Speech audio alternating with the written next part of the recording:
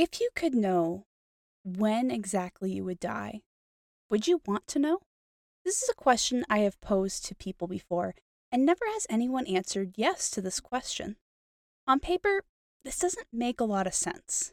After all, knowledge is power, so shouldn't knowing more information about death and what's to come help people make better informed decisions? Additionally, learning more about a topic that frightens you should ease the fear. But in practice, that isn't the case. Death is one of the few guarantees in life, but that doesn't stop people from being afraid or at least wanting to avoid it as much as possible. So knowing the exact day feels quite ominous and could weigh a person down. So what if instead of knowing the date, you had a warning? More specifically, what if death sent a messenger?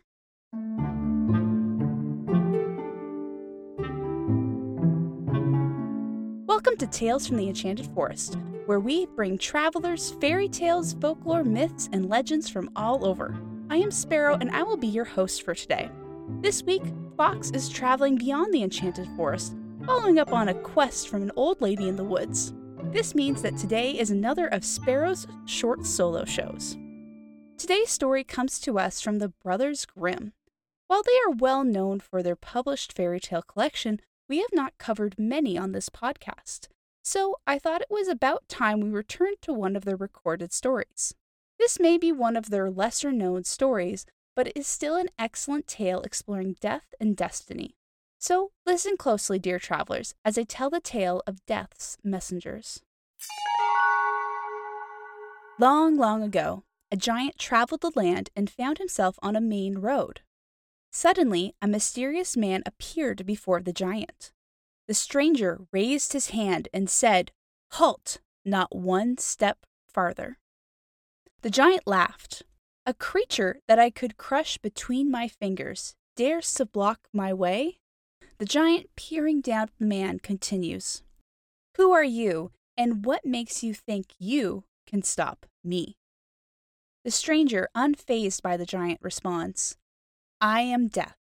No one resists me, and you will obey my command." Of course, the towering giant, confident in his strength, refuses, which led to the throwdown match of the century, the giant versus Death.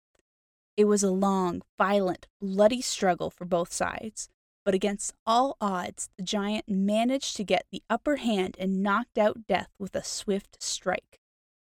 Victorious, the giant walked away, continuing his journey, leaving Death conquered and so beaten that he couldn't get back up.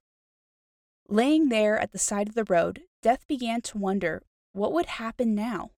If he continued to lay where he was, no one would die, and soon enough, the world would become crowded and so overrun with people that there would be no room to even stand beside one another. While Death was having this moment of crisis, a young man was merrily walking down the same road. He was strong, healthy, and singing a song as he went.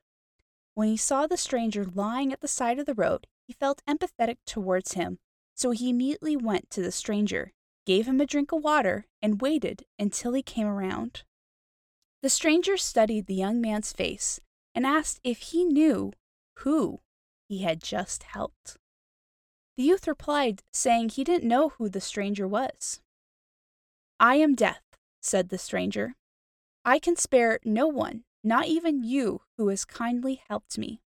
But to show my gratitude, I promise I will not come for you unexpectedly. I will send my messengers ahead of me, so that you may have a warning before I take you away." The youth figured it would be helpful to know when Death would come for him. So he thanked him, and hoped that they would not see each other for a long time to come. The youth went on his merry way in good spirits, without much thought.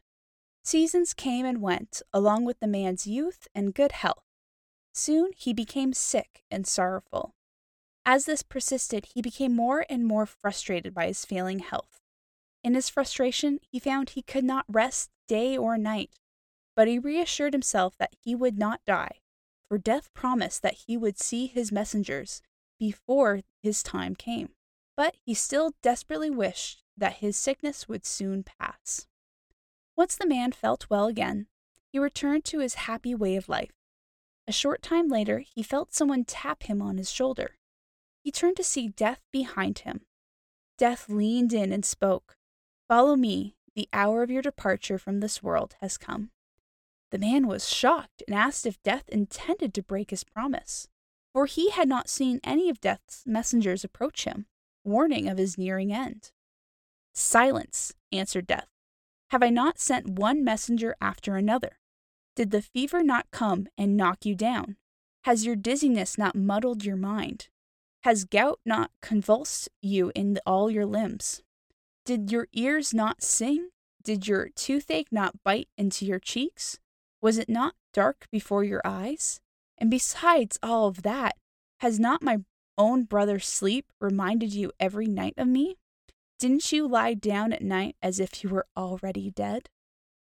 The man was dumbfounded and couldn't rebuke what he heard. So he accepted his fate and walked away with Death. And that is the tale of Death's messengers. It's a shorter story, but I like the simple idea it explores. And I'm also just a fan of seeing ideas like death and sleep personified like this. It provides fun, new ways to experience such big ideas. But that's just my opinion. We want to know what you think of this story. Let us know by messaging us on Twitter @FromEnchanted or emailing us at talesfromtheenchantedforest.com. Or if you want to see the show notes on this or any previous episode, please check out our website at www.talesfromtheenchantedforest.com. Thank you so much for joining me this week, dear travelers. Fox will be back next time with another exciting solo story. And until then, remember, there's always a place for you in the Enchanted Forest.